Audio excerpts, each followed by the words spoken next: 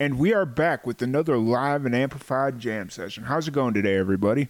I hope you guys are having a great day. It's been another long day for me. I feel like it's a never-ending day, but we're going to get through this jam session. It's a great one. We got a lot of really cool stuff lined up, and I hope you guys really enjoy it. So considering that it's been a long day for me, we are going to keep the intro short and get straight into the music. Today's jam session features Alicia Stockman. Let's get it.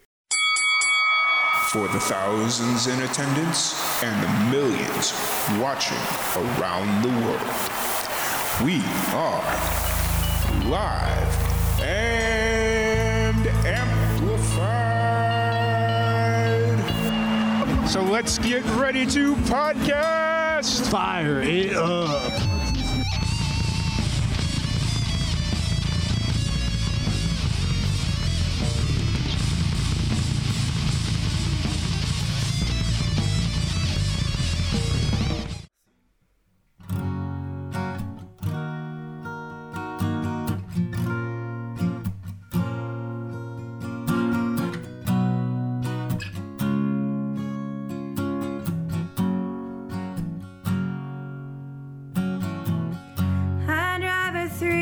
County highway,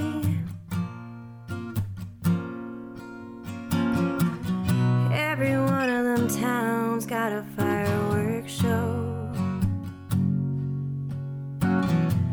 It's 4th of July, I'm just now getting home. On the horizon I can see it all unfold. Been a warm winter and a cold spring. Everywhere I've been's felt wrong to me. Everything I kept, what I never should have thrown away. I wanted you for all my yesterdays. Searching for you one Sunday morning, walking down the street in some debtor's town. From every church a hymn came blending in, every one of them wanting to be found. Did you say it took a long time to find a handsome one to keep you young? Did you say it took a long time to find a lot less man, less harm done?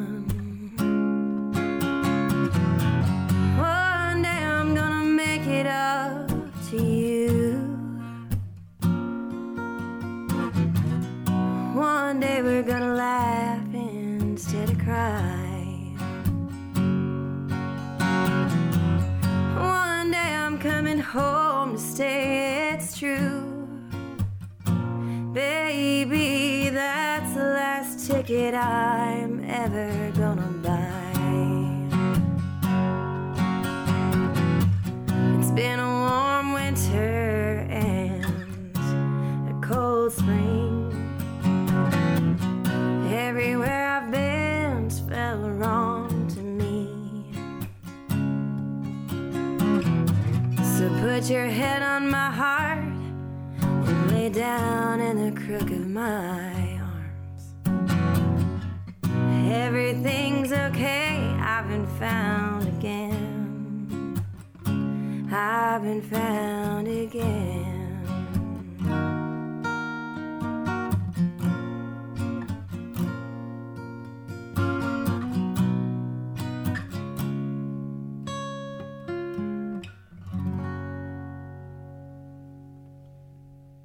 Welcome everybody to another live and amplified jam session. We are here live in Waco, Texas, and you just heard that from Alicia Stockman. joining us from all the way from Heber City, Utah. How are you doing today? I'm doing good, thank you. How are you doing? So what brings you to Texas? I'm doing some tour dates here in Texas right now. I have about 7 shows lined up. Starting off, I had a house concert last night, and then I built some shows around that date, and here I am playing some shows. You just played an Indigo Girls cover. I did. Why'd you choose that song as your first? I've been a big Indigo Girls fan for a long time, since high school, maybe even earlier, and they're a big influence of mine, and learned how to play a lot of their songs when I first picked up guitar. And recently I got to go see them in Asheville, North Carolina, and I got to go backstage and meet them, so that was like a big moment for me to meet my heroes just a couple weeks ago, and so they're on my mind, and I've been driving around a lot, so a 3-county highway song seemed very appropriate for today. Who are some of your influences? Well, besides the Indigo Girls, I also was a big big fan of Jewel. She was a big influence on me when I was younger. A lot of her lyrics still stick with me. And Patty Griffin's also a huge influence. As far as Texas songwriters, Chris Knight's a big influence of mine. I've always really loved his music and the way that he puts together lyrics. It's always been very powerful for me. So I have kind of a broad spectrum of different influences coming from different parts of the Americana genre. Outside of the music industry, who are some of your people that are supporting you and some influencing you to keep going and stuff like that? Influencing me to keep going? I'm friends and family. Definitely. I have a restaurant job back home that kind of helps me support doing this thing and keeping it flexible so that I can pay the bills and still go on the road. And so that community has been really actually awesome, even though it's just, it's your average sports bar, but it's actually freed up a lot of time and energy for me to keep doing this. So, mostly just friends and family have been really supportive of keeping me out there and doing stuff. So you're technically from Salt Lake City, but you currently live in Heber City? I'm actually from Midway, which is like a few miles from where I live now, but I always say it depends where you're from when they ask where I'm from. If you're from Utah, I'll say Heber, but if you're not from Utah, I'll say Salt Lake because people don't know very many places in Utah anyway. So. When I was looking at it on the map, I didn't know if Heber City was like a suburb of Salt Lake, but it's kind of that midway point between Park City and Provo. Is that about? Yeah, it's just right about there. So I live there just outside of the Park City Mountains, so I'm really close to Park City. It's a quick 15-minute drive from my house to get into the mountains there.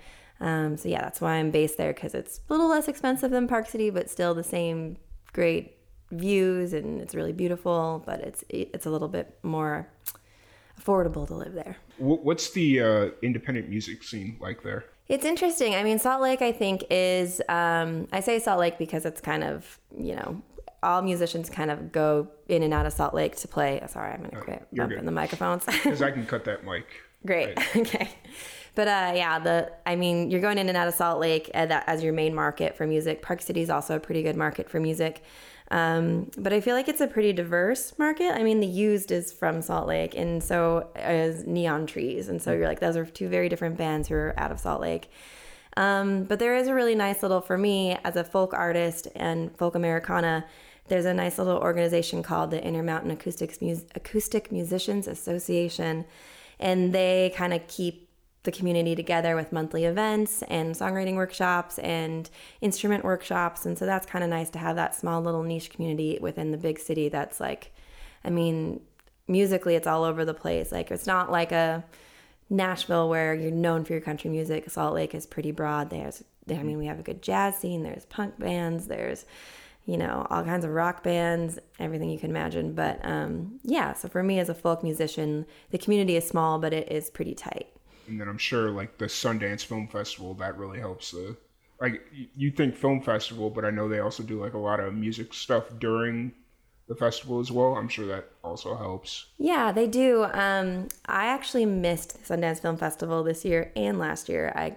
Just the way that things worked out, I was out of town both times. But there's a lot of ways that music can connect with movies and stuff, and they have an ASCAP cafe at the festival and a BMI music cafe, and so they'll have concerts with up and coming artists or artists on their bill who are releasing new music. Like last year, Patty Griffin played at the ASCAP cafe, which was a tiny art gallery that suddenly got turned into a music venue. So there's really cool opportunities for musicians to get in front of people in a listening room format at something so big and broad as the Sundance Film Festival. So you're going to play an original for us. What song are you going to play? I'm going to play a song called Grace. And I wrote this song for my niece. And so when she was born 7 years ago, which is crazy, it's been that long, but I wanted to write a song about her. And it took about 6 years for me to get it right and to finally sit down and get that lightning bolt of inspiration where I'm like, finally now, like she's become like this interesting person and all of her own and not just, a kid who's adapting to the world. She's really like cut out her space in the world by this point. And so it came together really easily once it finally came together.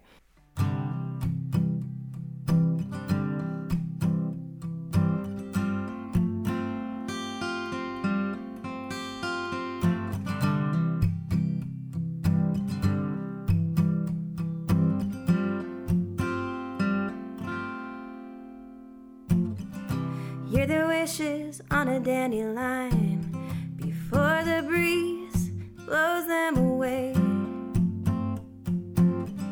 You're the dew on a spider web, a silver and gold mosaic, the kind of fragile treasure that I could never try to keep.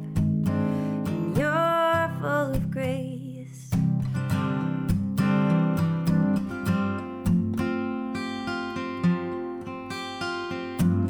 You're every color in the sunset, in a constant state of change, surprising and delighting, and always worth the wait. And I can tell you how to be, and I can tell the stars to shine.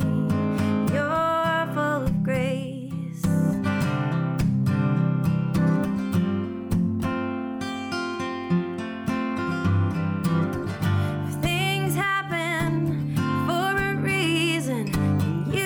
Something to believe in. I believe in you every day.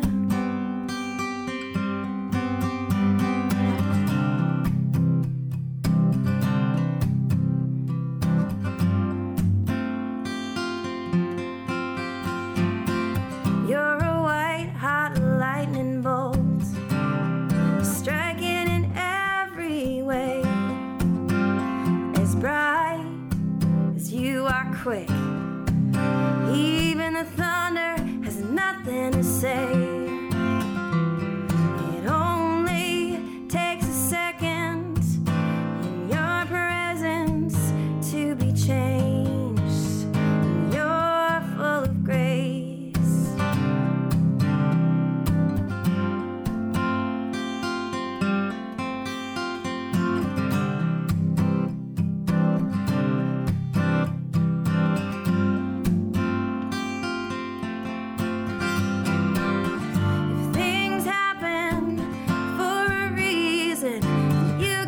Something to believe in.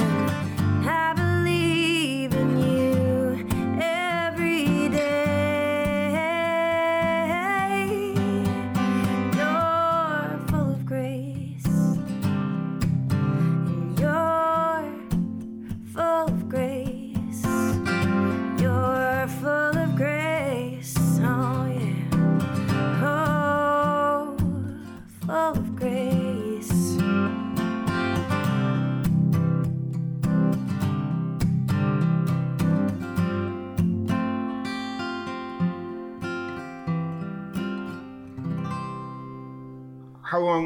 How long's that song been out? It's actually not out. Okay. I wrote this song, I guess, last spring, so I think I finished it around May of 2019. I released an EP in 2019 as well from some singles that I recorded with a band I was working with before.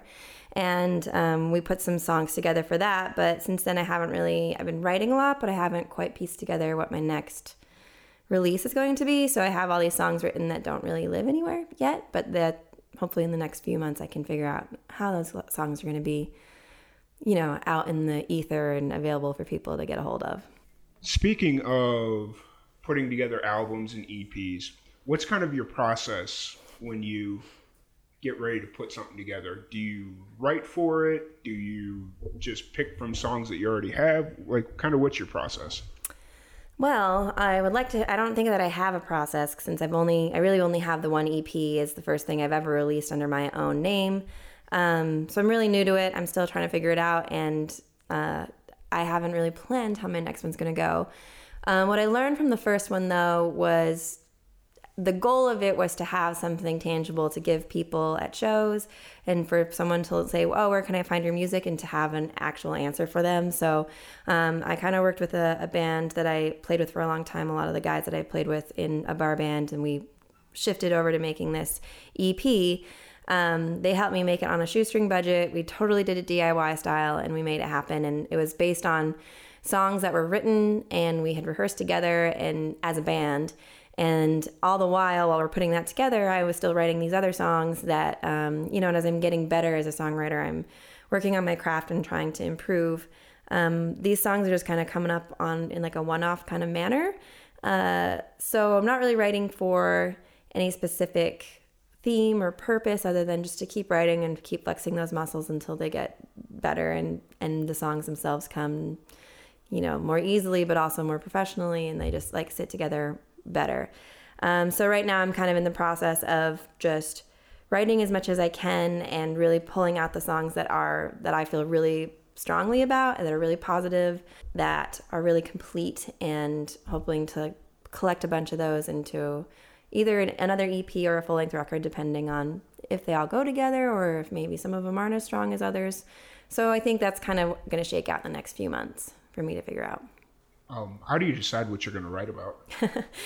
It can be a bunch of different things. So like I keep a notepad in my phone, like a lot of songwriters do, with ideas that I scoop up. Either it's a song title or like a line in a book I was reading. That I do that a lot, where if I'm reading something and there's just this really pretty description or metaphor in the book, I'll write it down on my notepad and then come to it and be like, okay, how do I incorporate this into a song? But I usually start with guitar. I like to have a melody or just like some musical piece to like work the lyrics out in, so I have like some sort of framework or a place for it to go.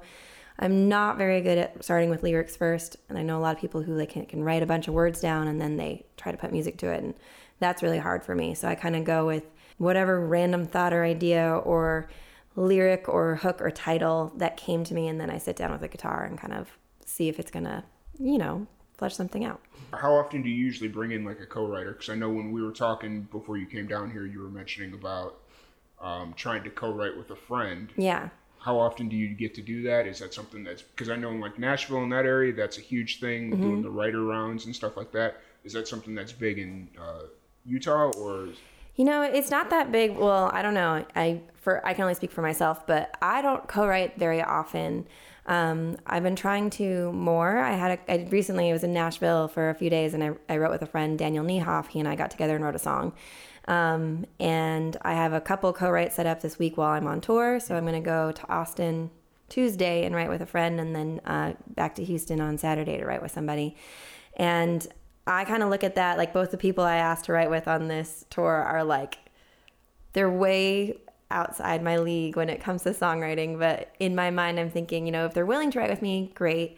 But I'm going to learn a lot from writing with them, just because you get better by being around people who are better than you and take you up to that next level. And so for me, I really seek for co-writing just to get outside my own head and turn off my inner editor and just be able to write. And it's sometimes really, really helpful to have that other person in the room to just, you say a bunch of random stuff and see what sticks and see what they say and repeat the process until you get something on paper. We're going to have you play another original. Okay. Since we're on the topic of writing and stuff, what's the next original you're going to play?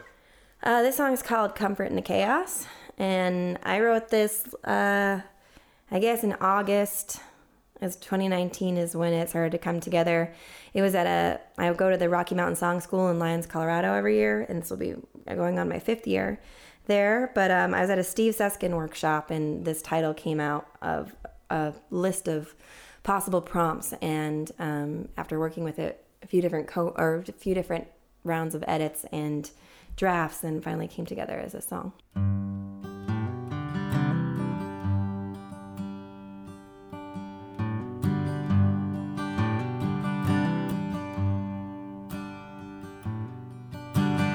Mortgage is overdue. I'm praying that check goes through. And 2 days off, 10 days on. I'm ragged as the day is long. So I reach out for your hand, searching for a steady place to land. When my heart is aching, knees are shaking, I'm barely hanging on. When your hand meets mine, I know I'll find comfort in the chaos every time. There's gunshots tearing through the news. Our world is sick, broken, abused, and faced with a new kind of fear. And how long till it happens here? So I reach out for your hand, searching for a steady place to land.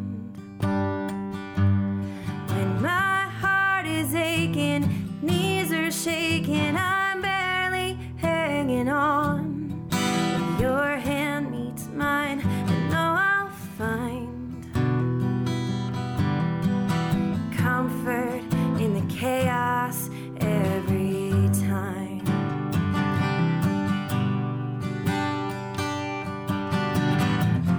Some days I'm down on my knees, my face shoved down in the dirt, and I'm howling in my anger while they're laughing at me every time I fall.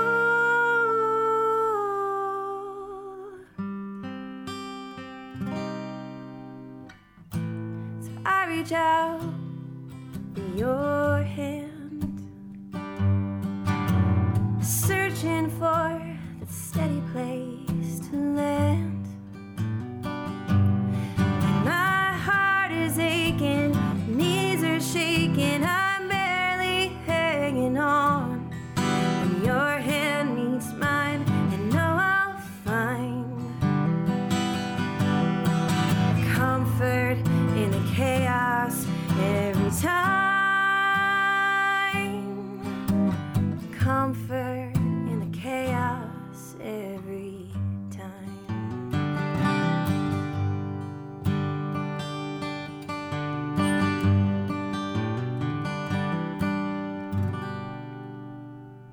So for the uninitiated that have never seen you perform before, what's a show? What's your show usually like? What can people expect when they come to see you?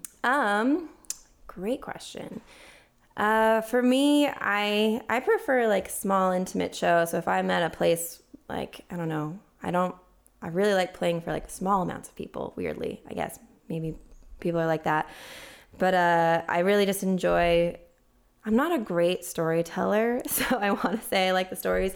I let my songs be the stories. I don't really like to get up there and explain the guts of a song, because I feel like that's the song's job, is to tell the story and make you feel something, and you follow along, and you, as a listener, experience what you experience. So I don't always like to tell the guts of the song, but I do like to tell stories about like where I was when I wrote the song, or, you know, whatever anecdote that comes with how the song came to fruition, you know. And I think I talk a little bit probably more about process than I do about content.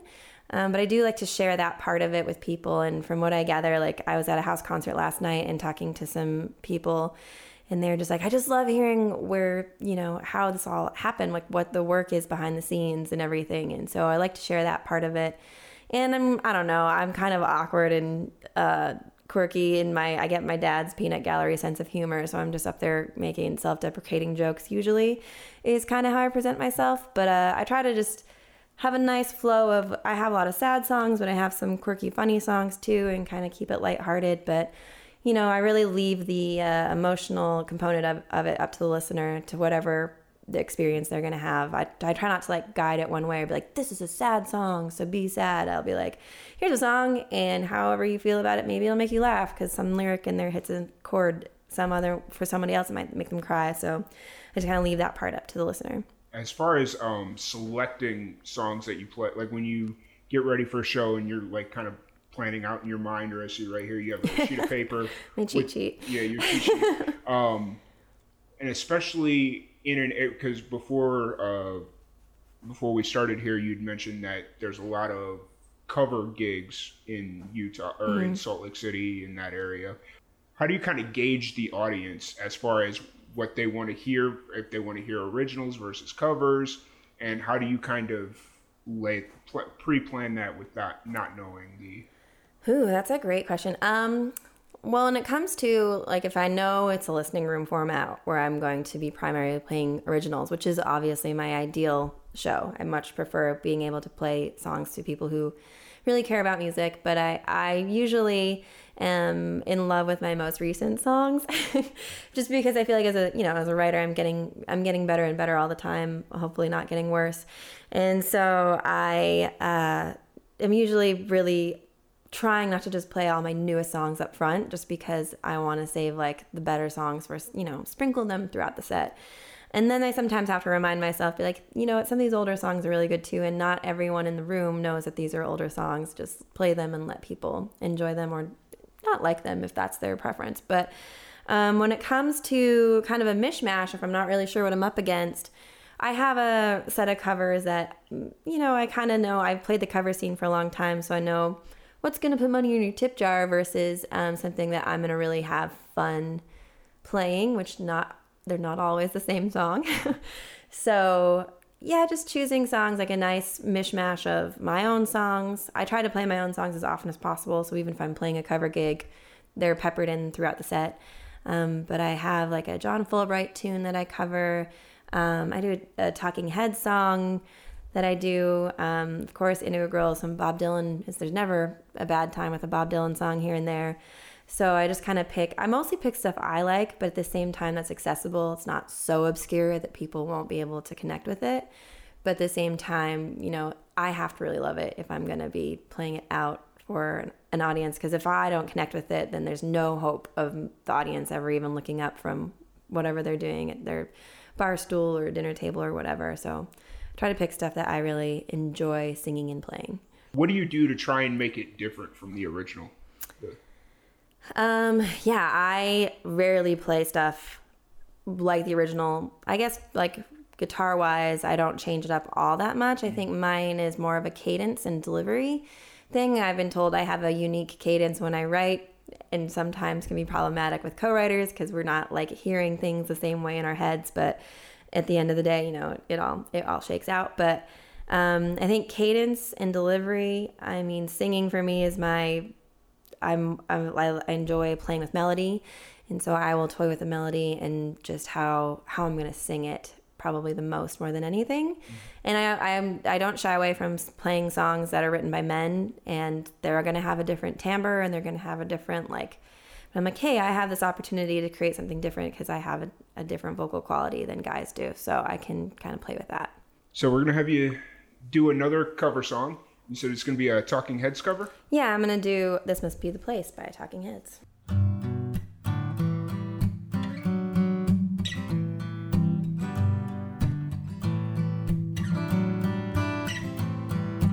Home is where I want to be.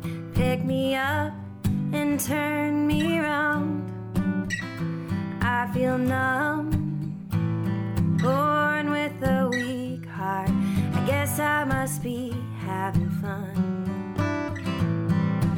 less we say about it, the better.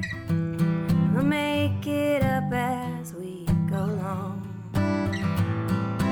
Feet on the ground, head in the sky. It's alright, I know nothing's wrong. I know I got plenty of time.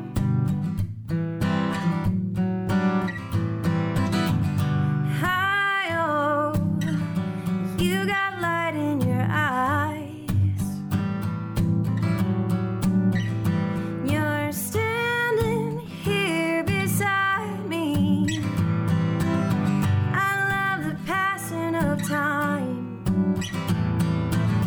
Never for money, always for love. Cover up and say goodnight. Say goodnight.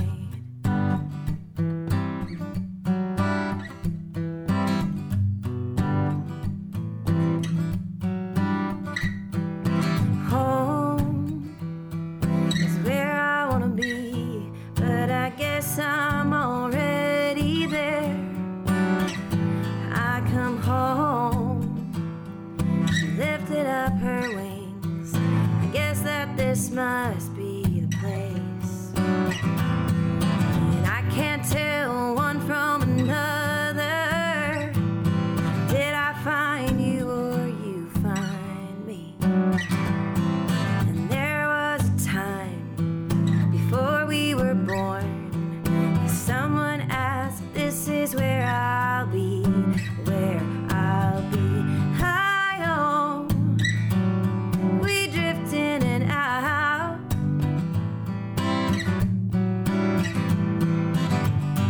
I know singing to my mouth.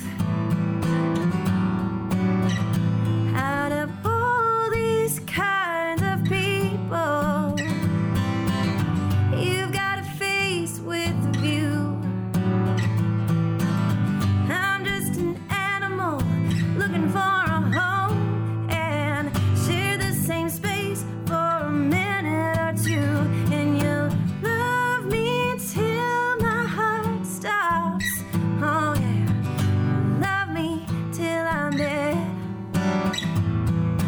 Eyes that light up, eyes look through you, and cover up the blank spots. Hit me on the head.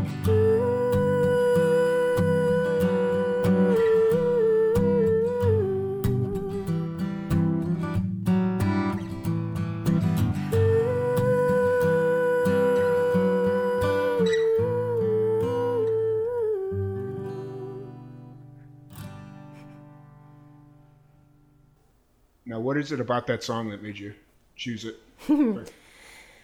I actually got asked to play that song at someone's wedding, so that's why I initially learned it. But it had always been on my bucket list for songs to learn.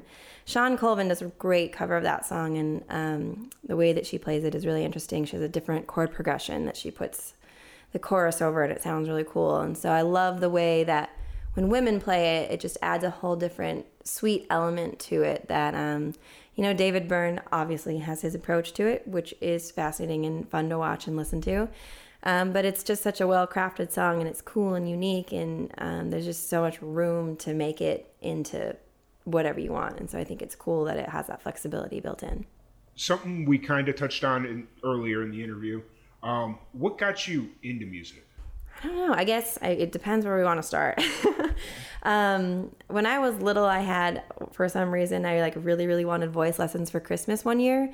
And so I think I was in maybe first or second grade, and I got them. And I just remember that the woman who taught the voice lessons, she taught piano for the Mormon church in town. And I was not Mormon. I didn't grow up Mormon or anything. And so the woman didn't know what songs to teach me with, because all the songs she did were Mormon hymns.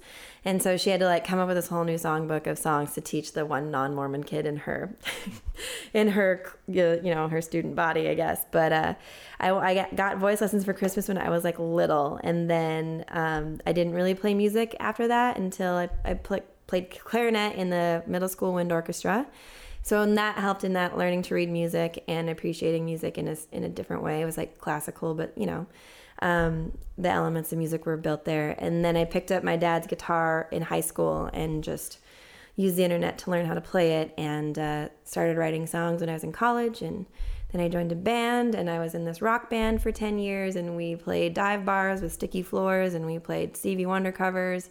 So it was kind of a long evolution of how, my interests were shaped, my knowledge was shaped, and everything to bring me to where I am. But I mean, I think we always had music playing in the house. Like when I was growing up, my parents, we were like early adapters of like the CD player and the CD record, like the CD clubs, like Columbia House. Was it not Columbia House? That's Coffee. It's the same ones that they did like the DVDs too. Yeah, and you had like the booklet, and you had to like get 10 a month. But we were early adopters of that, and so we had a lot of CDs. Like we weren't a musical family per se. Like we didn't like sing in choir or anything, but there was always music playing in the house, and that was always just. We always got a lot of enjoyment out of music, so it was super easy for me to want to just replicate the things I was hearing on my own by playing the guitar and singing. Was there one special song that really inspired you to be like, this is what I'm doing? Was there like that one song? Oh, one song.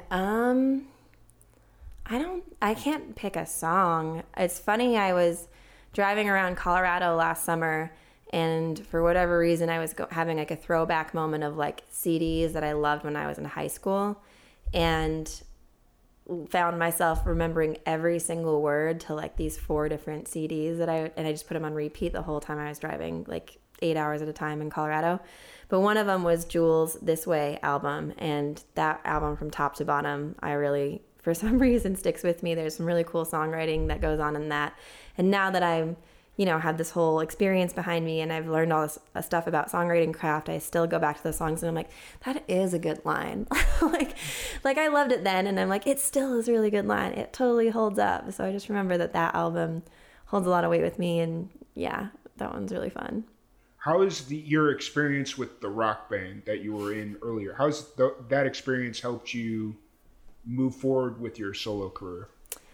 Oh man, I learned so much in that band. And so I was the lead singer, but I had all these guys who were way better musicians than me, and I could never figure out why they were putting up with me for such a long time. But they're all pretty professional, and so I learned musically. They just helped diversify my tastes a lot, and I learned from a lot of different artists that I never probably would have otherwise looked into or listened to. And so then I'm sitting here having to learn cover songs and pulling them apart so I can internalize them and then perform them. And I think that there's a lot to be learned from that. Like, you learn great artists' moves and their styles and like the things that they do, and like, melody lines that are very common with this artist versus this artist. And so I learned, the breadth of that, but I also learned the ropes as far as like loading in, loading out, negotiating with a manager, like how to talk to your sound guy, like how not to talk to your sound guy, and the ins and outs of the business side. And like on a small scale, like cover band stuff, like it's pretty,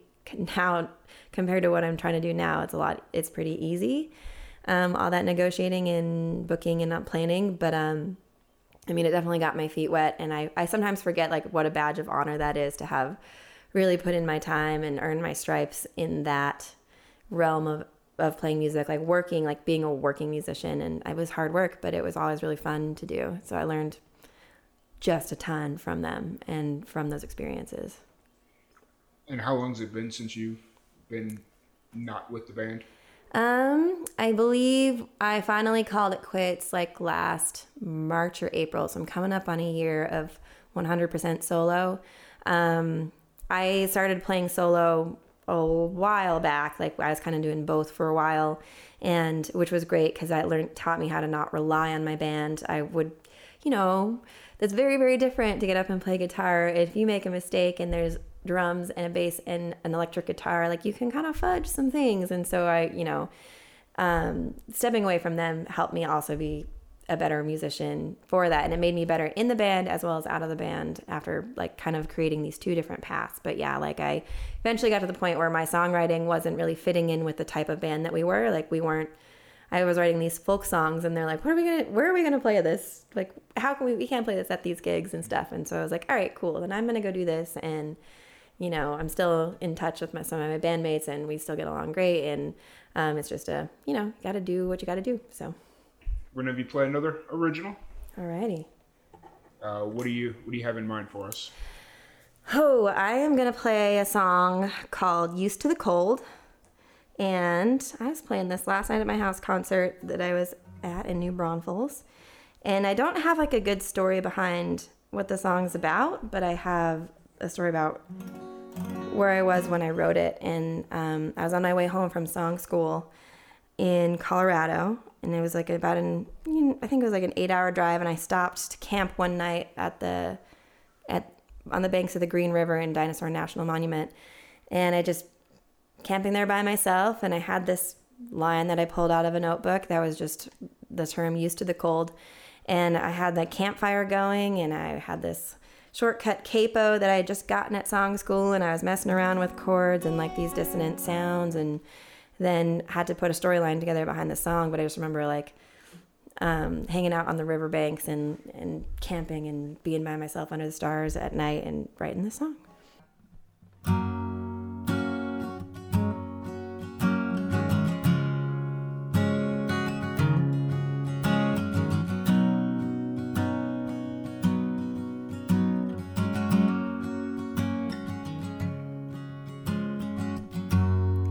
Just another Tuesday night, and the bills aren't paid. He yells at me like it's his job, and I take it all in stride. He cracks himself another beer. He says it helps keep his head clear, and I slip out the door. My shift starts at midnight. It's the dead of winter. The air is bitter, and the nights are as long as they'll ever be.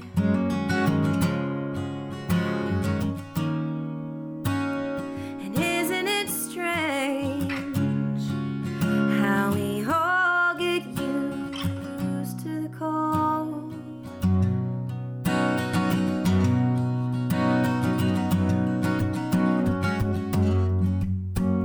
We met back in college. It was easy then. We had plans to buy a yacht and see every beach on the map. Days and years came and went.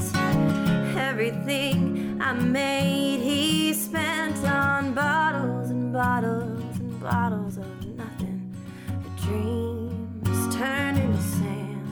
And now it's the dead of winter. The air is bitter and the nights are as long as they'll ever be.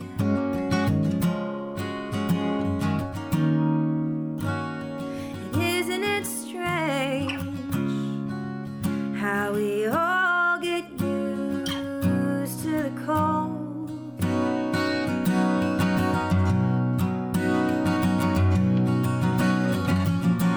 And how much longer till they turn the power off?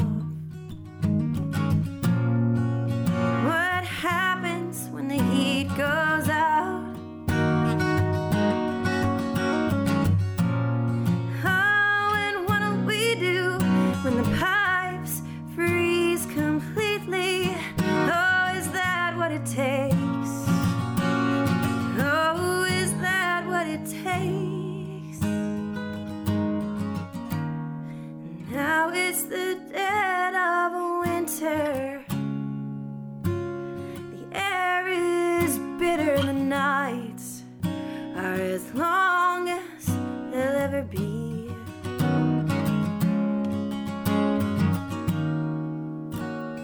And isn't it strange how we all get used to the cold?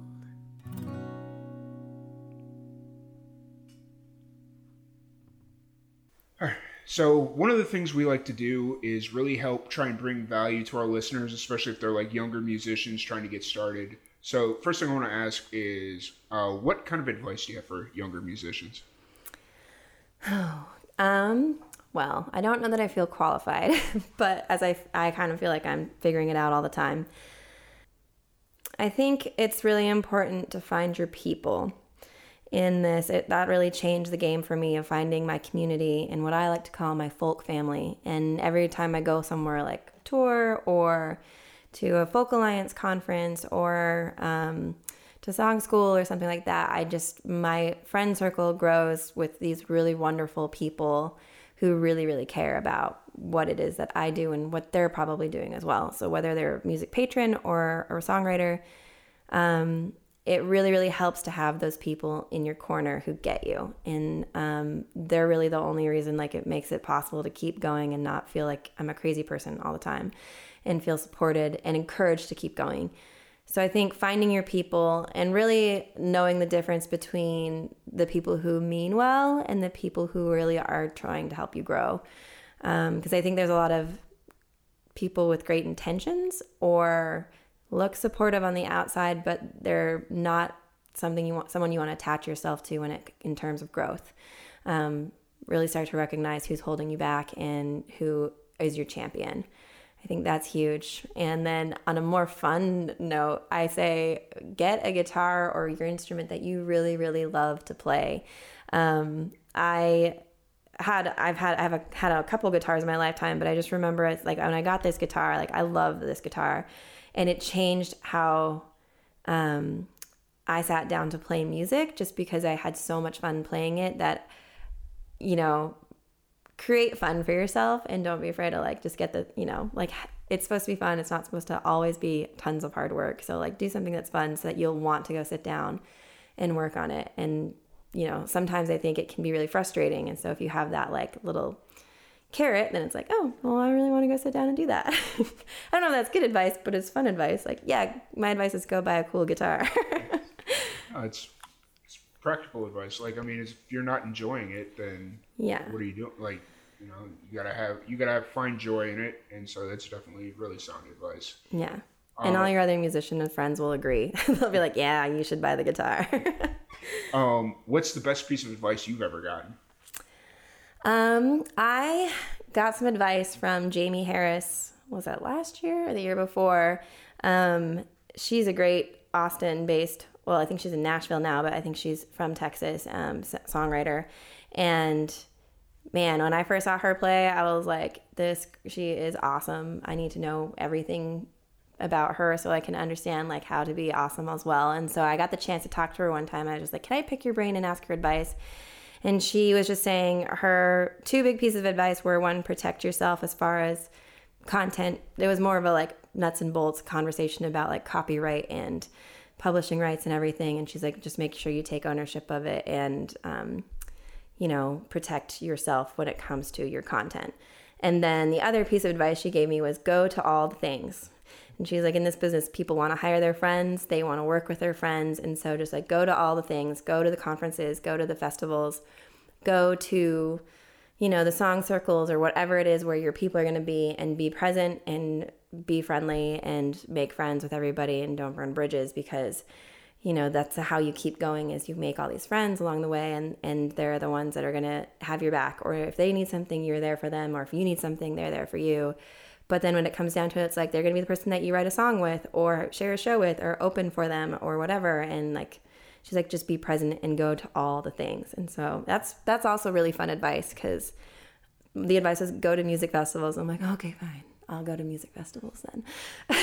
So it's been really fun advice to follow through on. Is there a piece of advice that you wish you would have gotten when you were first starting out as a musician? Yeah. Or something you wish you would have known before you got into? Yeah, I think, I've had a lot of confidence issues in the past as far as like feeling like I belonged there or was good enough to be there. And so I think that it would be really cool if I could go back to my younger self and just tell that younger person, be like, you are good enough. keep going. You have something that people want to hear. And I think maybe I need to tell myself that just like daily or something. But just feel that feeling of you deserving to be there, and that authenticity. It's called imposter syndrome, and I feel like that comes up a lot for me. So like being able to get up on stage when I was younger and being able to just own it and just know that I belong there. I felt like I was shy a lot and feeling like, oh, I hope people like me, instead of just being like, here you go, here's my songs, let's have a good time kind of a thing. So I think if I could give myself a confidence boost, that would have been really nice a long time ago. Is there a place that you haven't played yet that you really want to play? Like, is there like a bucket list that you're... Oh, it's probably a pretty long list. I don't know. I'm still like trying to, like, I keep discovering new venues all the time. And like, I mean, Utah, there's a lot of places in Utah. I would really like to play the State Room in Utah. That would be great. That would be really cool. But as far as like there's of course like the big time, like dream ones, like Red Rocks would be like an amazing dream come true.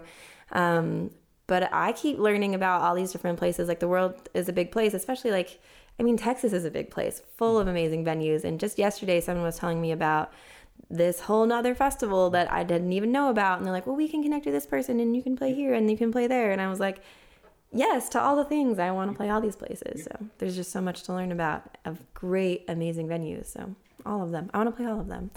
And even like in our process of doing all these different interviews and the videos and stuff, we've been introduced to a bunch of people and we're learning about music festivals. Like when I was in school, I lived in Carbondale, Illinois, which is about an hour from St. Louis. Mm-hmm. And everybody's like, oh, did you ever go to this festival or this festival? I was like, I have no idea what those festivals are. And they're like, oh, well, these are huge festivals. You need to go do that. And it's like, and then like even when I was living in Florida, there's like a huge historic blues club I lived in Tallahassee. Mm-hmm. There's a huge historic blues club that they've brought in like all kinds of these blues legends. And even back in the day in like the late 70s, early 80s, they were like really big in baseball, which was kind of random. Like where the club is, they had a baseball diamond across the street, and there was like a lot of like legends that broke their teeth or cut their teeth playing baseball there. That's crazy and funny. I want to learn more about those kind of places because it's like that's so random. Like when you think it's not just they're not like, well, this is a music festival, it's good for your resume. Like, no, this is like a community, and this is our thing, and this is where that's super cool. Yeah. So we're gonna have you play another original. Alrighty. What are you playing? What do you? I'm gonna play this song. Is called "From the Distance." It's changed titles a few times, so it takes me a second to remember here and there.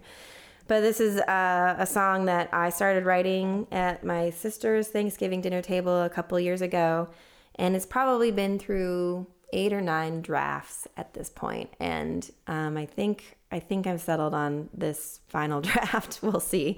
But yeah, this song is, I don't usually talk about what the song talks about, but it's touching on that feeling of closure, in a relationship, and if and not sometimes not getting it, and how you deal with that. So like that unstable feeling and be like, did I screw up? Did you screw up? Is it fine? Is it not fine? So that's what this song is about. Is there a reason why it's kind of been a work in progress?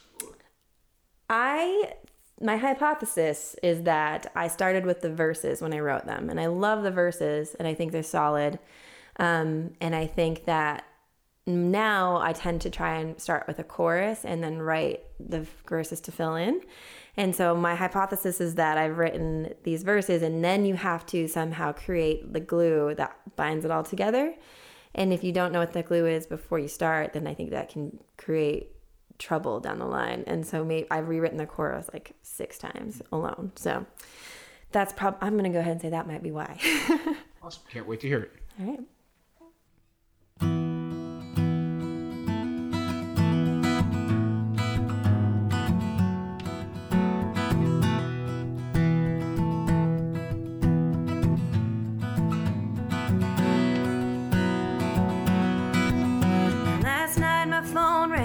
Sprang out of bed, but it still wasn't you. I stared at the ceiling in the dark, feeling the emptiness fill up the room.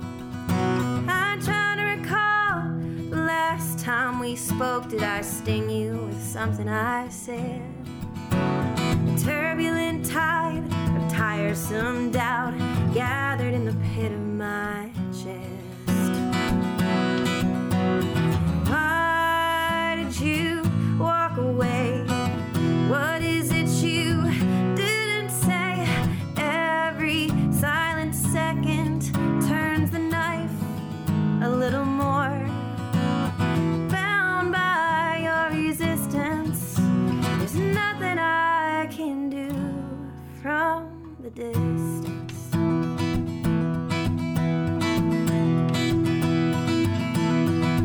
I remember a time when we were both crying after fighting and too many beers. And there on the table, with the forks and the knives, lay the sum of a difficult year. And that was back when you could listen to me with a kind and unfurrowed brow. Now that I think of it, for all of my secrets, not once did you let your guard down. Why did you walk away? What is it you couldn't say?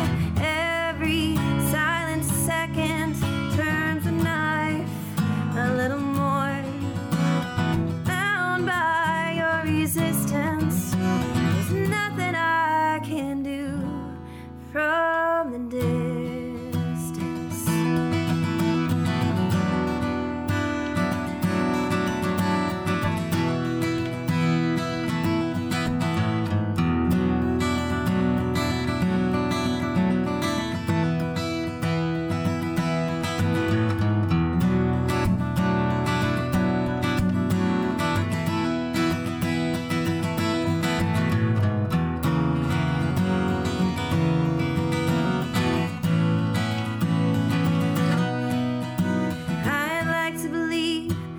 Sheltering me from the pain of crushing my heart.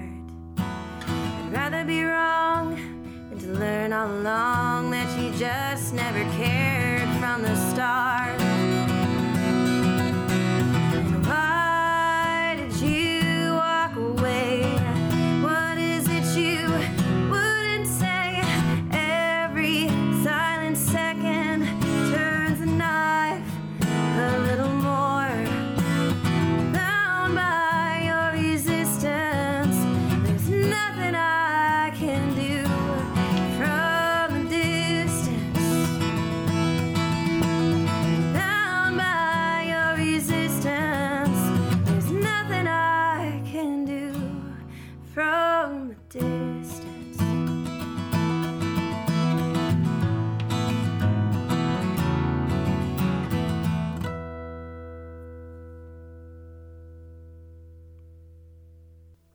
We spent a good majority of the time talking about your past and a lot of the stuff that you've gone through.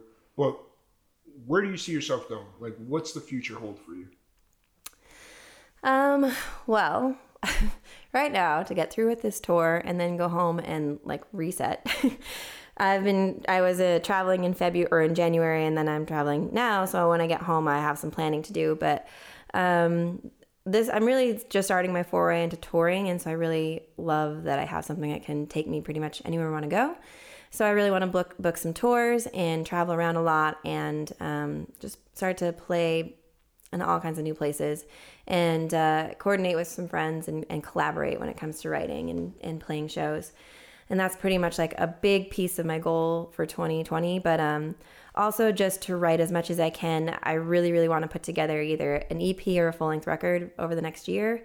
And so right now I'm in the process of really getting those songs dialed and crafted really well that they're ready for a record. And I want to find the right producer to help me with that. That's something I don't have a skill set with, and so that's something I really want to learn and do it from, like, before I did it very DIY, and the next time I want to do it, I want to glean wisdom from somebody else who can kind of show me the ropes and how it's done and help me make a really great record. And that's like just a dream of mine, and now it's starting to get into the point where I'm like, oh, we got to start putting that together. So I'm getting to the point of like, let's do the initial steps of getting the songs ready for a record and then taking that record all over and taking it on the road. Well, I do have to say the one thing I really admire about you and solo musicians in general is their ability and willingness to just pick a place and go tour by themselves. Because just because I kind of do the same thing, and it's like, okay, I've never been there. Let's go. Yeah. And I know it's not easy, like, especially when you have to make yourself so vulnerable on a nightly basis. You're out there giving it your all on stage, and I can only imagine how much harder that is. So as you're kind of planning out the rest of your 2020, do you have some like goal, or you kind of mentioned that you wanted to get, or you had mentioned that you wanted to get a full length album out. Is that something you want to get done by the end of the year? Like, what's the... I don't think I would have it out by the end of the year, but I feel like if I could have the songs ready, and find a producer and raise enough money to do it, that would be like, I feel like that's doable by the end of the year. And possibly if it all comes together, if that comes together, then like even to the point of like tracking it, and like going into the studio would be amazing. But if not, then early 2021 that seems reasonable. But then really, I think I really want to do the release right as well.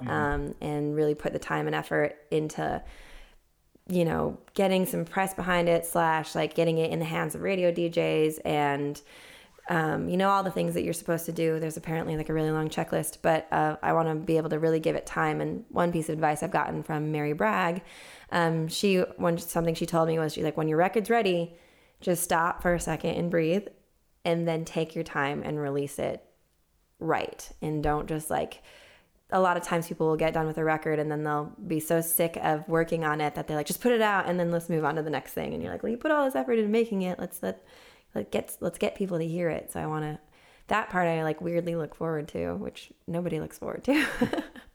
Do you have any like touring aspirations for the year? Like, I'm hoping to do some Colorado days because I have some travel in Colorado coming up that I would like to could build some dates around. I'm playing it in Tucson in April at the Tucson Folk Festival, and potentially could put some dates around that.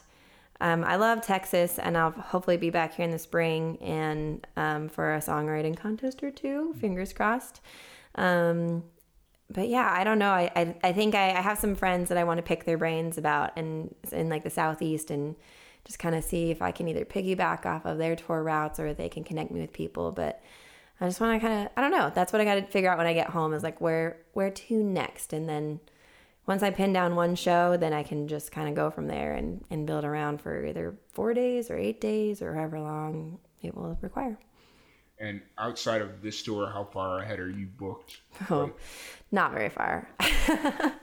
I have some stuff sporadically throughout the year, like a couple of different things that I have like kind of outlined on my calendar, but it took a lot of planning to get this together. And it's like one of those things where it's like, okay, I'm going to work on songwriting for this amount of time, and then all the booking slides off your plate, and then you work on booking, and then you have like 3 months of stuff booked up, and then you have to write again anyway. So it's like an ebb and flow of being busy and then not being busy and being busy and not being busy. So right now I'm coming out of I was in New Orleans and Asheville and Nashville for 2 weeks, and then I'm here for 2 weeks or just shy of 2 weeks. And so I had a lot of busyness up until this point. So I'm going to take a break and reset and figure out the next move.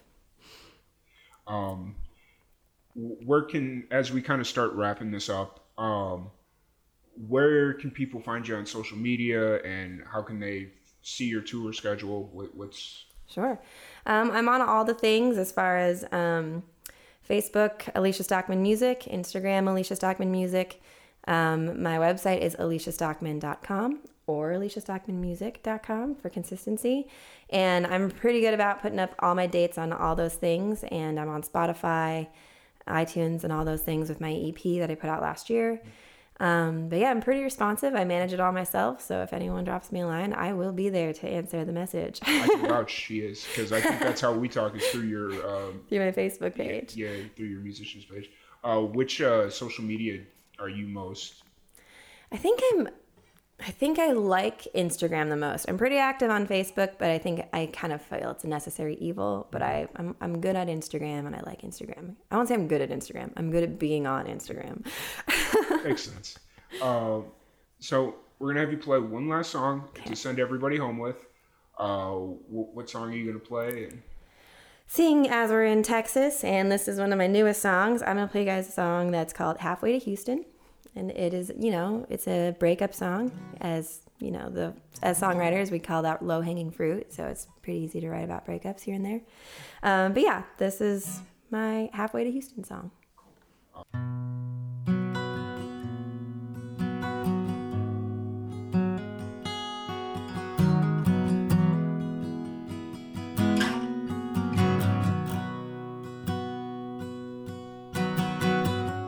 I was up before the sun that morning, tiptoeing on eggshells, packing up my car. The key was on the counter when I locked the door behind me, so I wouldn't have the chance to change my mind. I was halfway to Houston by the time he woke up. Did he wonder, was I coming back, or was he glad to see me gone? I was trying not to turn that car around. I was halfway to Houston when I broke down.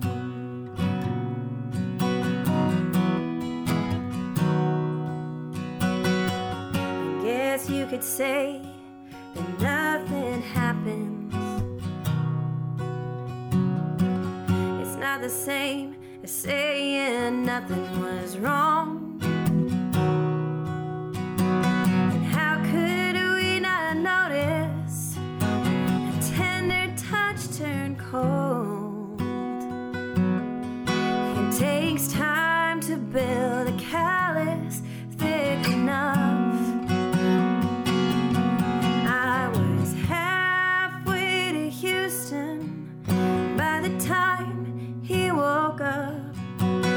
Did he wonder, was I coming back, or was he glad to see me gone? I was trying not to turn that car around. I was halfway to Houston when I broke down.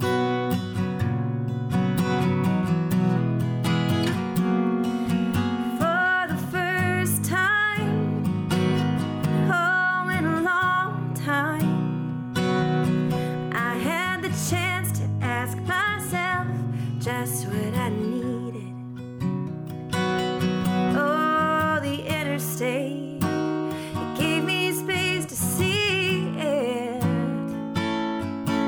Then every mile hurt just a little less.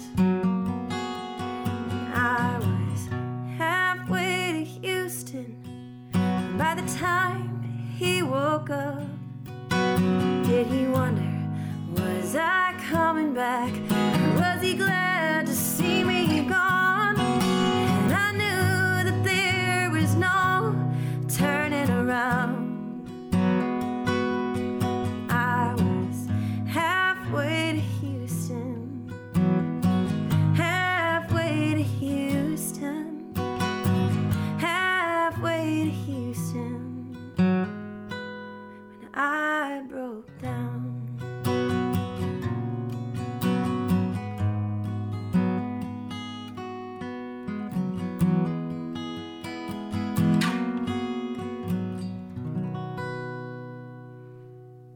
Thank you so much for having me. I'm Alicia Stockman, singer-songwriter from outside of Salt Lake City, Utah. And catch me online, and I will see you guys around. Please excuse us while we pay some bills. We're keeping the sponsors really tight this week. First off, we want to shout out and thank everybody that's always supported us. We want to shout out MXL Microphones. It always love doing business with you. You guys make the best mics. We use them all the time. I'm currently recording on the lime green pop mic. Is absolutely amazing. It gives me such a great sound, and it's super easy to use anywhere we go. We'd also like to shout out Gasparilla Music Festival this weekend, March 7th and 8th. If you're in Tampa, Florida, make sure you check out Gasparilla Music Festival. It is absolutely one of the best locally run music festivals we've been to. They have some of the most amazing lineups. It is absolutely a blast, and if you're in Tampa, Florida, make sure you go check them out. Thirdly, while we're on the topic of great music festivals, we want to shout out the Baygrass Bluegrass Festival. We work with them every January. We come down, we hang out, we shoot the shit, we do our live and amplified thing, and we absolutely love working with them and the Isla Mirada Community Entertainment Group. They are some of the best people we know. It is a small music festival, but it is an absolutely amazing festival. And make sure you join up with the Isla Mirada Community Entertainment and check them out. Finally, one last sponsor to shout out. Shout out to thelibertyinc.com for all your support. And if you're ever in Roswell, New Mexico, make sure you check out thelibertyinc.com for all their local events and shows. I hope you guys enjoyed the jam session with Alicia Stockman. It was a great honor to meet her. We had tried to link up and do something together when we were traveling through Salt Lake City and Park City last summer, but unfortunately schedules didn't work and things came up. We understand, she understood, and she was on her tour, Texas tour, Heart of Texas tour, I believe is what she was calling it. And she luckily had a day off, and so we were able to make things work out, which I'm so grateful for. She was absolutely amazing to work with, and we love having her, and hopefully she will come back down, and we'll get to work together again. That being said, it is time for our next segment. It is the Live and Amplified Fan Feedback Artist of the Week. This week it's a little different because we were having some technical issues. We weren't able to secure any voice memos from fans of the artist, but we still got an interview, so we're going to jump into that right here in a minute. She's a really sweet girl all the way from Canada. Her name is Hayley Verrall. You guys nominated her last week. It was absolutely awesome. And we sat down and had a quick conversation with her, and we're going to jump into it right now. So, Hayley, what got you into music initially? What got me into music initially was just I grew up listening to it. My dad was in a barbershop or quartet, and I always listened to music with him in his old truck and was constantly singing with him. So I grew up listening to it, and then I grew up going to music festivals. So I just fell in love with the storytelling of country music. Nice. And what's your creative process like when you're sitting down to write music? When I'm sitting down to write music, is normally I always think about titles of songs, whether it be me sitting in bed, sitting on public transit, or just in the car ride home from a gig. I always come up with titles, and then I sit down at my desk with my guitar and I look at these titles and I try and come up with a chorus or some sort of riff that could really go cool with these song titles that I've written. Nice. And how do you decide what you're going to write about? How I really decide what I'm going to write about is usually some days I'm just like, I need to think of a theme. Maybe it be love. Maybe it be about the world. It's just how I'm feeling that day. If I want to write a song, maybe about myself, I'll be like, I'm going to sit down. I see this title I've created. Let's try and write a song about it. Cool. Who are some music, or who do you draw influence from musically? Miss Dolly Parton has been one of my biggest inspirations ever since I ever saw her live, even before then. And I've grown up to listen to a lot of female country artists. I actually recently saw Megan Patrick the other day live, and just what she stands for and how she sings and how she writes lyrically is something that really inspires me. And you're currently based out of Ontario, correct? Yes, I'm based out of Burlington, Ontario. Okay. And what's the independent music scene like there? The independent music scene in Burlington is very widespread. Okay. There's so many musicians out there. There's a couple of country. There's a lot of blues and rock here in Burlington. But I found another Burlington musician that does country, and we're just working together. Nice. And where are you at creatively right now? Are you working on an album? Are you writing, recording? Where are you at right now with that? Currently, right now, I'm working on getting as much music out there as possible. So I'm collaborating with other musicians. I'm songwriting. I'm currently still independently songwriting with myself, trying to be more authentic and just get as much music out on social media and streaming platforms this year so more people can hear my music. Perfect. And you have how many you've released an EP previously back in 2014. Have you released anything since then, or have you pretty much done like the pretty much a lot of singles and stuff like that? So we've actually taken that one off 2014 off of Spotify, but I have released stuff since then. So back in July 2019, I released my very first debut single, Like You Mean It, to Spotify, country radio, all the social media and streaming platforms.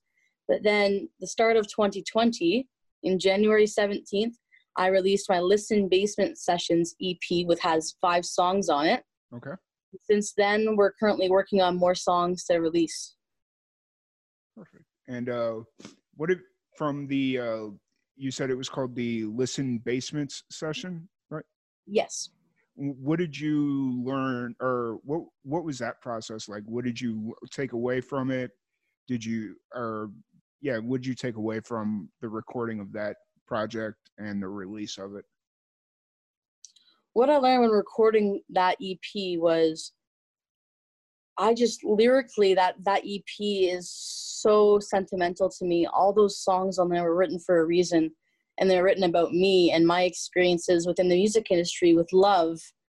And I wanted to portray that to everyone else and make them be able to connect with that. And it was really fun being able to record it because I got to record it with my boyfriend. So it was really fun. Nice.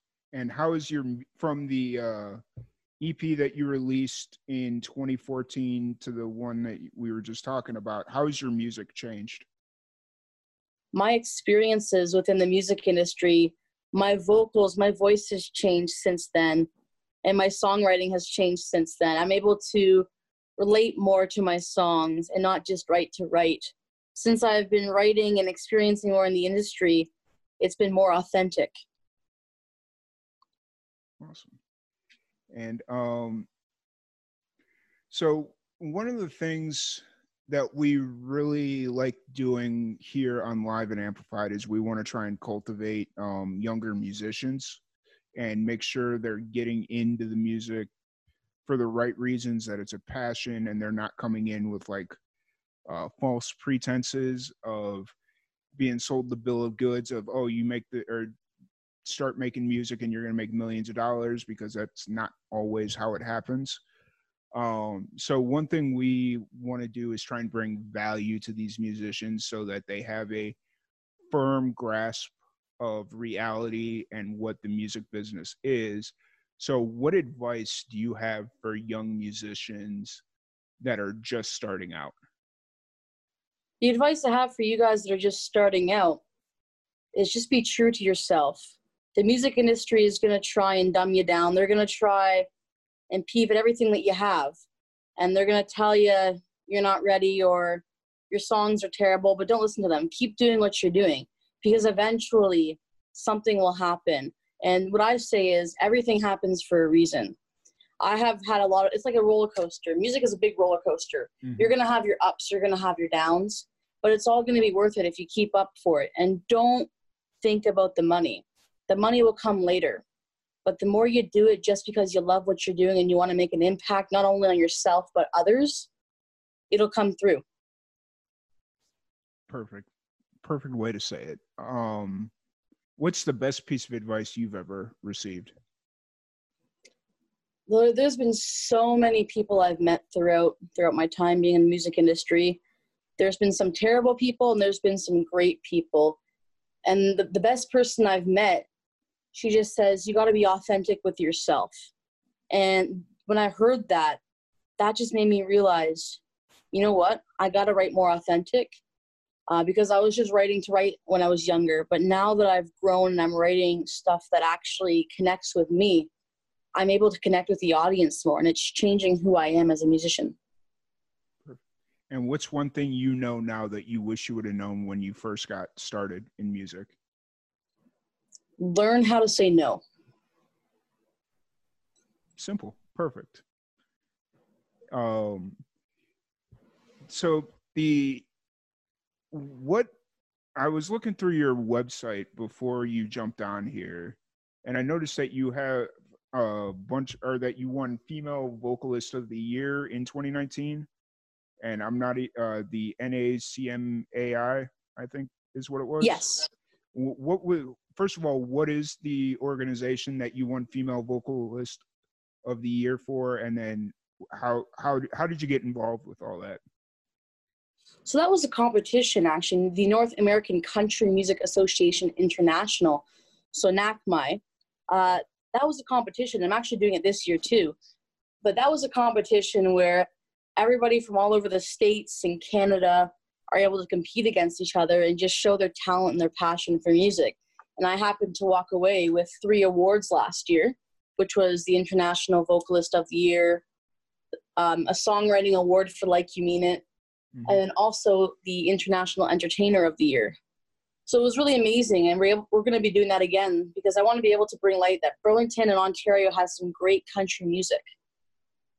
Perfect. And was 2019 the first year that you competed in that, or? Yes, that was my very first year. Okay. Is it something that you have to get invited to, or you just kind of sign up and say, hey, I want to compete? Nope, you sign up and you just say you want to compete. Okay, perfect. And then it also saw that you won Burlington Post Readers' Choice Gold Award and yes, Best Arts Person of the Year. Yes, 2019 was a truly inspiring year for myself. Awesome. And that was also 2019. That's a local publication? Yes. Yeah.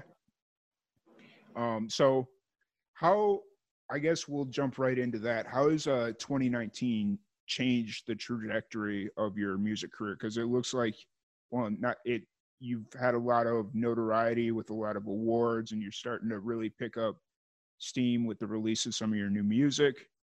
How's 2019 really shaped the future for your career? 2019 was the year that I met so many people in the music industry that want to work with me and that I would love to work with that I didn't have access to before I released my very first single in July.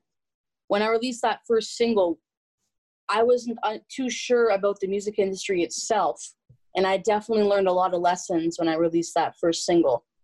But after meeting people and collaborating with other artists and just being able to see the music industry from others' perspectives that are already doing it, I've learned so much, and now I know what to do this year. Okay, perfect. And so for the people that aren't familiar with your history, and just to kind of give a brief overview, what is the history of your music career? Like, when did you start, all that stuff? What really shaped my music career and really wanted me to pursue music because I felt it was my purpose was 4 years ago or 3 years ago when I was in my third year of college. We had to do an assignment or a project that showed us who we were, and I felt everybody else was doing like a single or an album, and I wanted to do something I could do in my future as well. So I started a project called Singing for Smiles, where I go around to different retirement homes and nursing homes and sing old country classics from an experience where my grandma suffered from a stroke that paralyzed the right side of her body and her throat. So I wanted to touch on that, and I really enjoy it, and I still do it to this day because I love the impact it has on people, especially music and just lyrically being able to see those people smile and just have some life in their life. because people are in nursing homes and they're just sad, they're depressed. They're not celebrating the rest of their life. They're just sitting in a nursing home waiting for their day. Yeah, that's it's a very admirable thing to try and accomplish. I really appreciate that. And so that was, you said that was about 4 years ago when you really 3 or started? 4 years ago when I started that project. Okay. And then from there, you just kind of started working towards where you are now. Got it. And then how did the album that you released in 2014, how is that change, or how does that kind of fit into the story of your music career, since that's about 6 years ago at this point? Yeah, so that album was really just working with my mother. She had songs or poems written that she wanted music to, and I worked really hard with that. And I found that I was able to put melody to lyrics. And I really enjoyed those songs, especially when I was younger. The one song in particular I wrote myself was Young Gambler. And I really fell in love with songwriting. Now, I wasn't the greatest at it, but we got to start from somewhere. Yep. So that's why I really felt my songwriting from 6 years ago to today has changed. Yeah, understood. And why did you feel that you had to take that album out of rotation, so to speak? I felt to take it out of rotation for now, just because it doesn't show who I am as an artist today. My voice has changed and my songwriting has changed. Now, that doesn't mean I'm going to just keep it off forever. I may re-release some of those songs and just make them a little bit different and maybe better with the experiences that I had today and my vocals, how they changed so much. I might release it again. Gotcha. Okay. Yeah, that makes sense. So when you're not playing music, what do you do for fun? Like, how do you just kind of decompress from playing music and just kind of, how do you decompress? There's a lot of things, and I actually want to get back into it. I used to bowl professionally.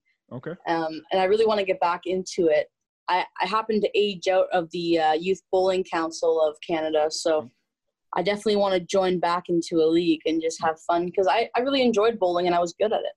Nice. I used to bowl all the way until about college, and I tried out for the college team, and I didn't make the team, and my knees were going bad, so I just kind of slowly gave it up because my knees were just not having it anymore.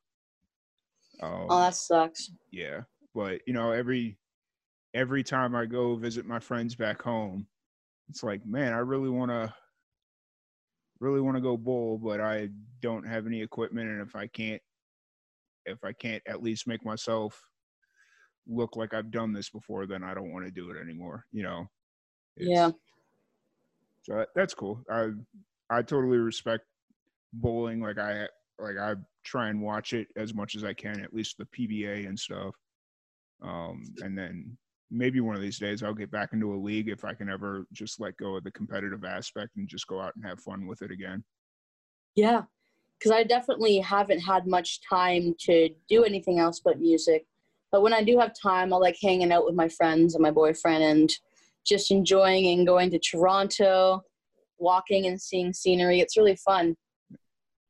Nice. And have you had the opportunity to come play in the U.S. at all, or? Not too much. I have played a couple of open mics in the U.S., Okay. like the Bluebird Cafe in Nashville, Tennessee. No. Oh yes, I did hear or see you post about that. Yeah, and then at the NAC My music competition, I got to play on stages there, which is really amazing. Nice. And where was that held? Pigeon Forge, Tennessee. Okay. So did you go to what is it, Dolly Parton Land, I think is the name of her? Dollywood? No, Yeah, that's not where the competition was held. It's actually at the Country Tonight Theater. Okay, gotcha. But I have been to Dollywood and it's amazing. I love it. Nice. But I want to go back to the Bluebird Cafe because I just recently found out how prestigious it is. Because I've worked with a couple of musicians that have played some of their writers' rounds there, and I just kept hearing about this place that people go play. And then Oh yeah. I was talking to one musician from Australia, and she's like, "Oh no, that's like you work with people that have worked some of the writers' rounds there. That's amazing. Like you don't know how prestigious that really is." So, Oh yeah, it's very busy. So the way you get into it, and the reason why it's so hard and prestigious, is they only allow 25 up to 25, and you have to call at a certain time. And they only take up to 25, and you got hundreds of callers calling in every single Monday trying to get in. oh wow, and that's just people to come in and watch, or is that musicians? So that's musicians. That's up to 25 musicians that get to play that night. They only get to play about one song and a second song if you're lucky and your name gets called the second time. Yeah. Oh wow. But then you have to wait. So if you want people to come watch you, or if you want to go watch the show, you have to wait again and start calling in because they only have a limited number of seats. Mm-hmm. Oh wow. So it's very hard to get into. And that's for the writers' rounds, or is that for open mics? So that is for the open mics, Okay. and they only allow original music. Okay, cool. And so it was. Did you get invited, or was it just like the luck of the draw that you just happened to get the call in at the right time to answer? It was the luck of the draw. Nice. That is amazing. And is moving to Nashville like a dream that you want to accomplish one day, or are you good with staying where you're at and just trying to make the music dream work? For right now, I'm happy where I'm at in Canada. I've gained a lot of fans. I've made a name for myself a little bit in Canada, which I'm loving. But I would definitely love to go to Nashville at some point. My dream, actually, is to sing on the Grand Ole Opry stage on that circle where all those legends have sung before. Oh, wow. Yeah.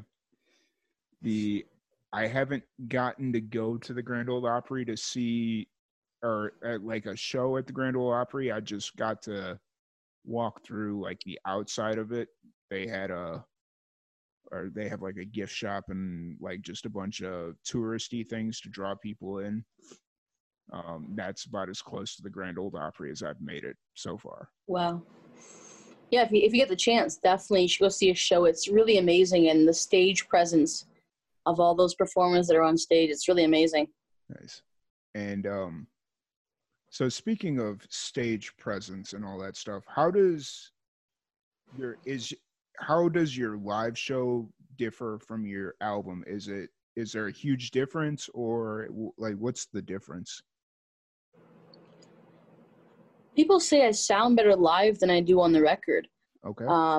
Which is not a bad thing. I think I sound similar, but live I'm able to engage with the audience more. Okay. I love being able to see their facial reactions and their expressions through my songs. So it's truly amazing. I love playing live, but I also love recording as well, because I'm able to get my music out there to people that aren't here to hear it. Perfect. And so it's fair. An album recording is fairly accurate to what people will hear live. Yes. Okay, perfect. Because I know there's a lot of people that they perform like solo acoustic sets live, but then if you listen to their album, it's like a 5-piece. Or yes. If you listen to them on the album, they sound really overproduced, and then you go live and then it's like, no, this is not what they sound like, so that's cool. Yeah, I've definitely heard people like that. But the one musician, and this is why I'm so inspired by her, Dolly Parton, sounds exactly the same live as she does on her records. That's awesome. But the fact that people say that you sound better live than on your album, that's a good issue to have. Yeah. In my opinion. So, one other thing that we're really trying to shed light on in Live and Amplified is the importance of mental health. I'm sure going through the business for the last 5 years, like I have, and working with as many bands, I've seen and lost a lot of associates and a lot of friends due to suicide, accidental drug overdoses. And from your perspective, how important is your mental health? Oh, it's so important because the music industry, and especially social media and the media itself, portrays people and wants people a certain way. And it's terrible, especially for females. They're portrayed in a way that is horrible, and it's sad. And I always tell myself I'm going to stay humble.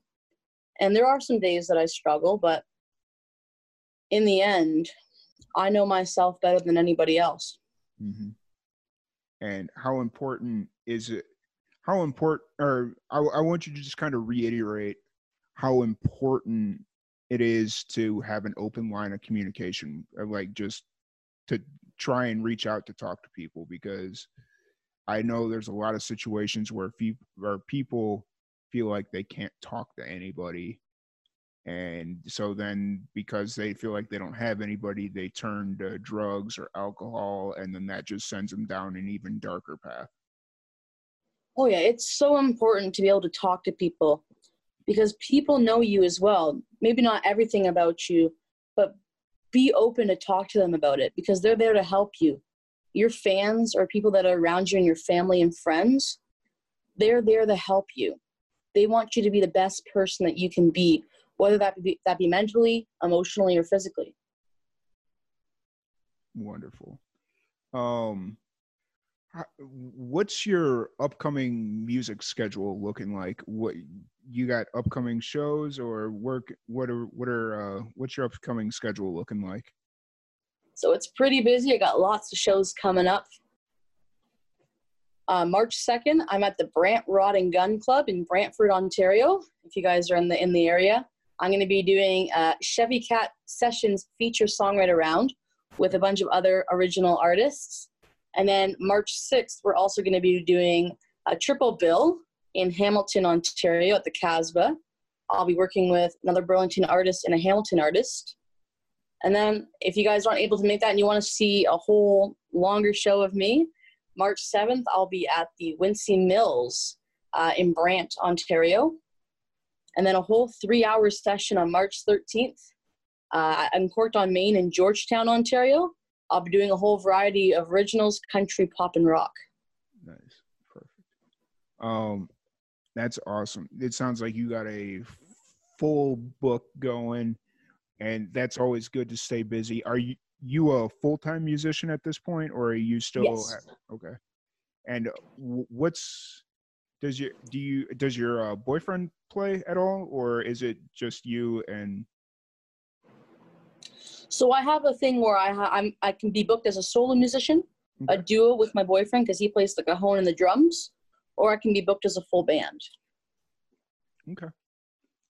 And it's all pretty much your music, just in those different varying forms. Yes. Okay.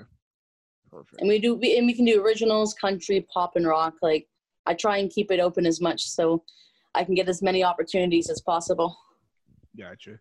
And do you do any covers at all, or is it all originals? Yep, I do originals and covers. I try and do a whole variety. Nice. And what's the most unique original you'd say that you can cover? Or do you mean cover that? Yeah. Sorry. Oh wow, it's been a long day already. What's the most unique cover that you have? That's the question I meant. There are so many covers I do, and I kind of do them in my own way. For our duo, though, the most unique cover I kind of do is "Shallow" from A Star Is Born. Okay. Nice. It's a very timely song. That's awesome. I love the lyrics. Do you do it on piano or do you do it on guitar? Because isn't guitar? Okay. Because that's a very piano heavy song, isn't it? Yeah. It's very acoustically piano kind of vibe. Okay. And what is it about that song that you like to do that you like to perform it? It really shows the range of my vocals, especially through the chorus, how it just goes up into that higher register. Mm-hmm. it just shows the strength and the vulnerability I can put in my voice.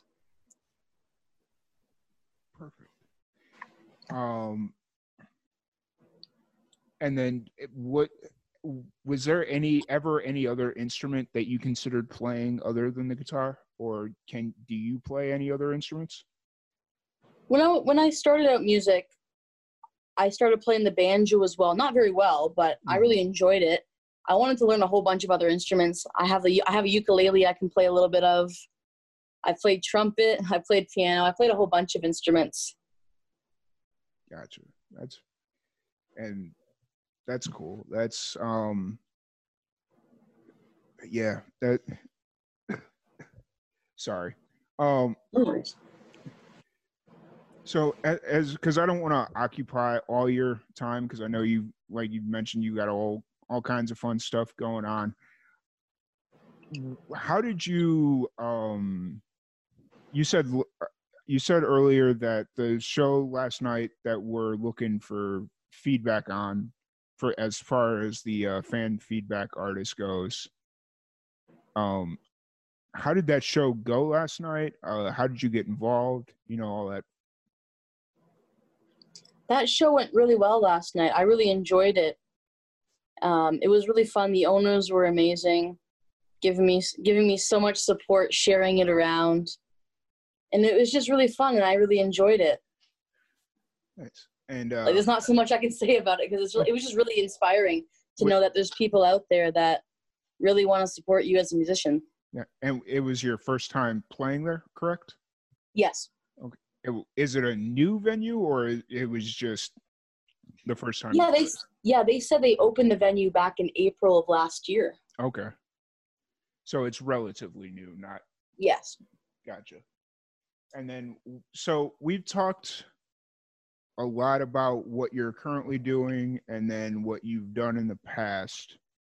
So what do you see, what's in your future? What do you see in your future? Where do you want to take your music? What's the ultimate goal? The ultimate goal really is to get my music played and just releasing enough music and having enough listeners to make an impact. My whole goal is to impact as many people as possible through my lyrics and through my music.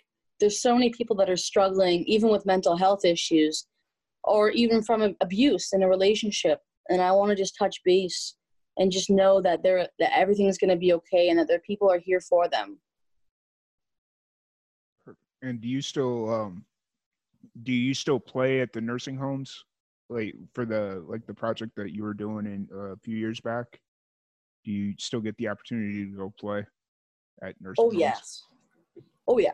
I get lots of opportunities. I actually got a couple this week coming up.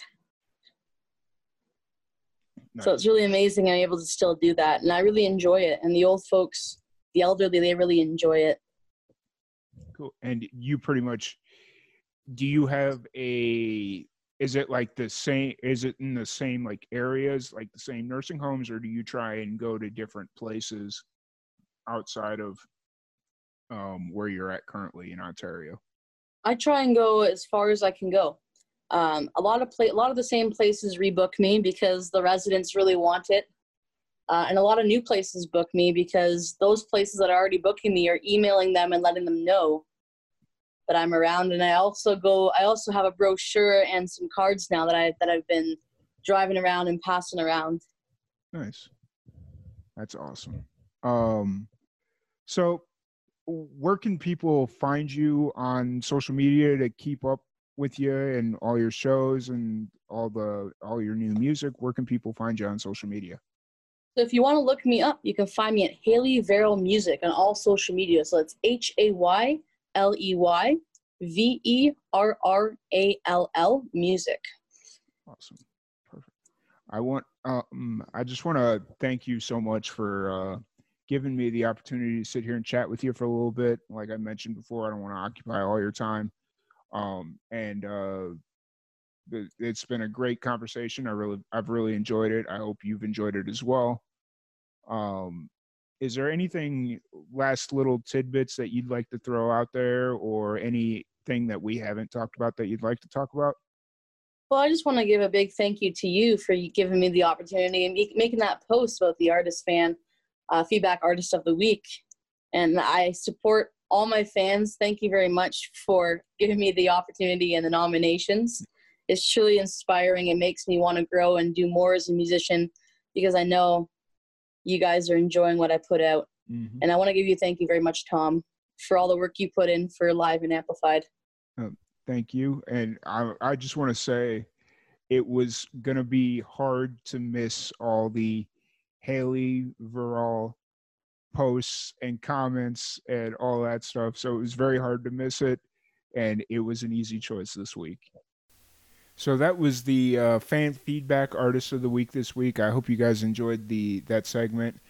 And it's time to cut to the chase. It's time to announce next week's fan feedback artist of the week. But if you guys have been paying attention, you kind of already know who it is because they were originally nominated 2 weeks ago and had some technical issues, so we worked around it. And they have another show coming up here, March 7th. It is Red Eye Ruby from Minneapolis, Minnesota. And they have a show this Saturday, March 7th from 9 to 1 a.m. at Mayslack's Bar and Grill in Minneapolis, Minnesota. So if you're going to be in the area or you're from Minneapolis, Minnesota, make sure you go and check them out and submit us some feedback. Let us know what you think of them and what you think of their set.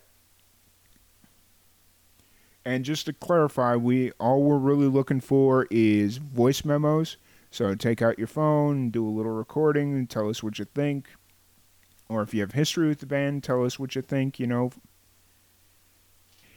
Just for clarification, all we're really looking for is a voice memo with your feedback. So it's super simple. Take out your phone, do a little voice recording, tell us what you think, what you thought of the show, what you thought of the band. And, and we'll feature it on the podcast next week. So that's really all we're looking for. It's nothing too high tech. We don't really need any super clean recording, if you will. But, the cleaner the better. And we'll get you on the podcast next week if you got something to say.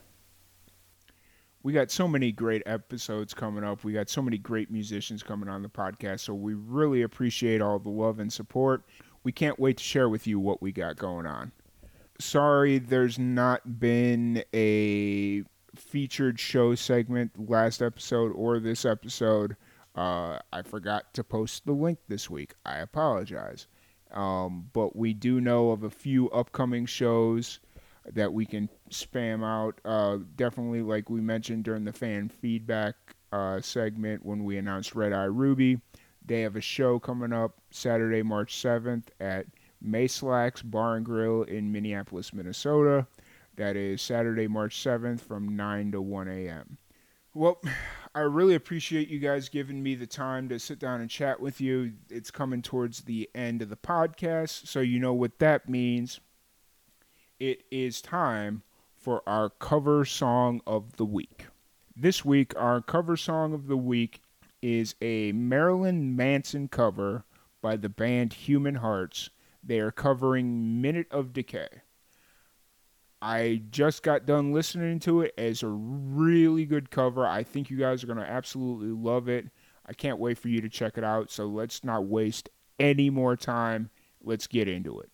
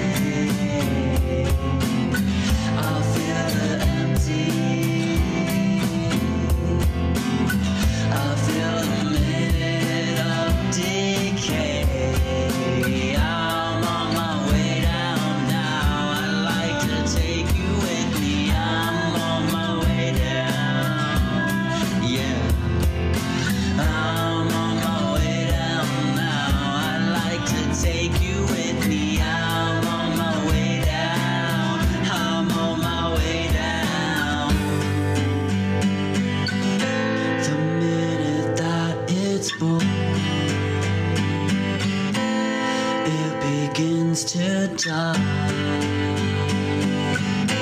I'd love to just give in. I'd love to live this life.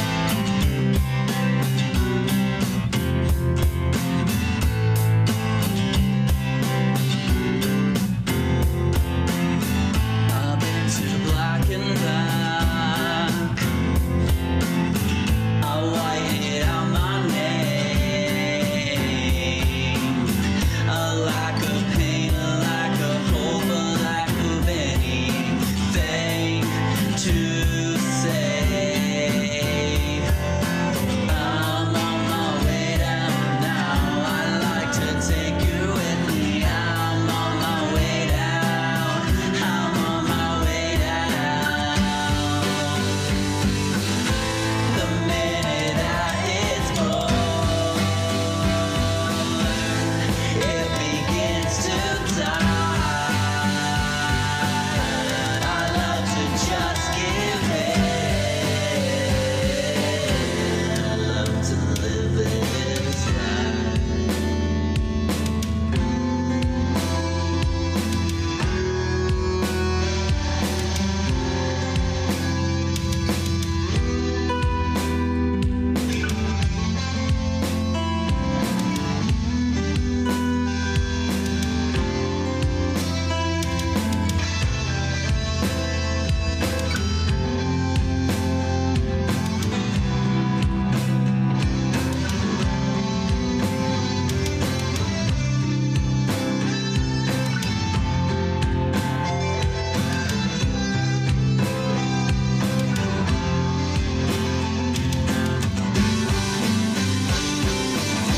The minute that it's born, it begins to die. I love to just give in. I love to live this life.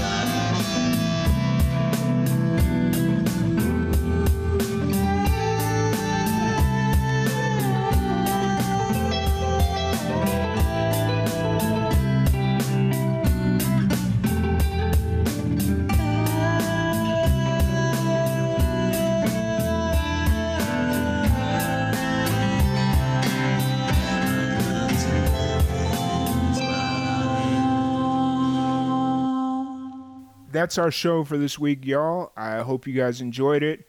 Can't wait for you guys to come back next week. We have another amazing musician lined up. Just wanted to jump on here and once again apologize. I am so sorry that this podcast is a little bit shorter than usual. Is like I mentioned, it's been a long week. That being said, but if you guys would like to support the podcast in any way, please check us out on Facebook, Twitter, Instagram, YouTube, LinkedIn at Live N Amplified. I wasn't sure if I was going to announce this on this podcast, but as I'm kind of processing everything, I think now is a good time to do it. As you know, there was a massive tornado that ripped through Middle Tennessee, including Nashville. Like, I think at the moment, 19 lives lost and tens of thousands of people displaced from their home because the tornado was on the ground for, I think I read, like 60 miles. It was like a very strong EF3, possibly a very low EF4, which is an absolutely horrendously huge tornado.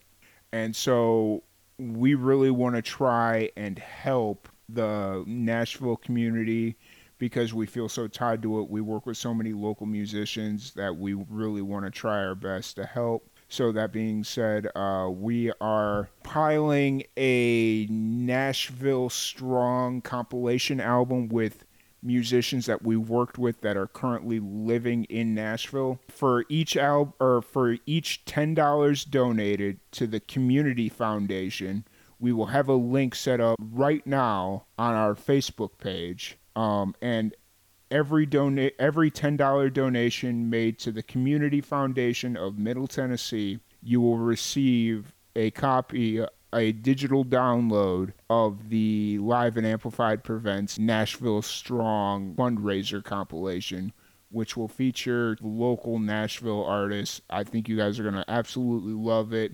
And if nothing else, it is for an absolute amazing cause.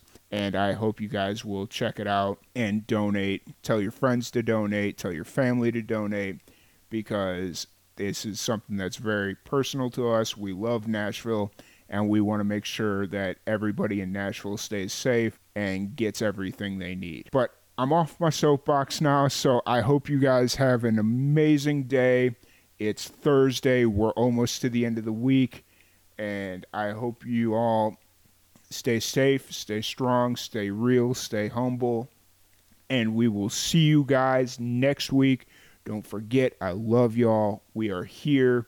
We are doing daily live casts. We are doing weekly jam session podcasts, and we are just fully charged and raring to go. So I hope you guys have a great week. See you all next Thursday at 8 a.m.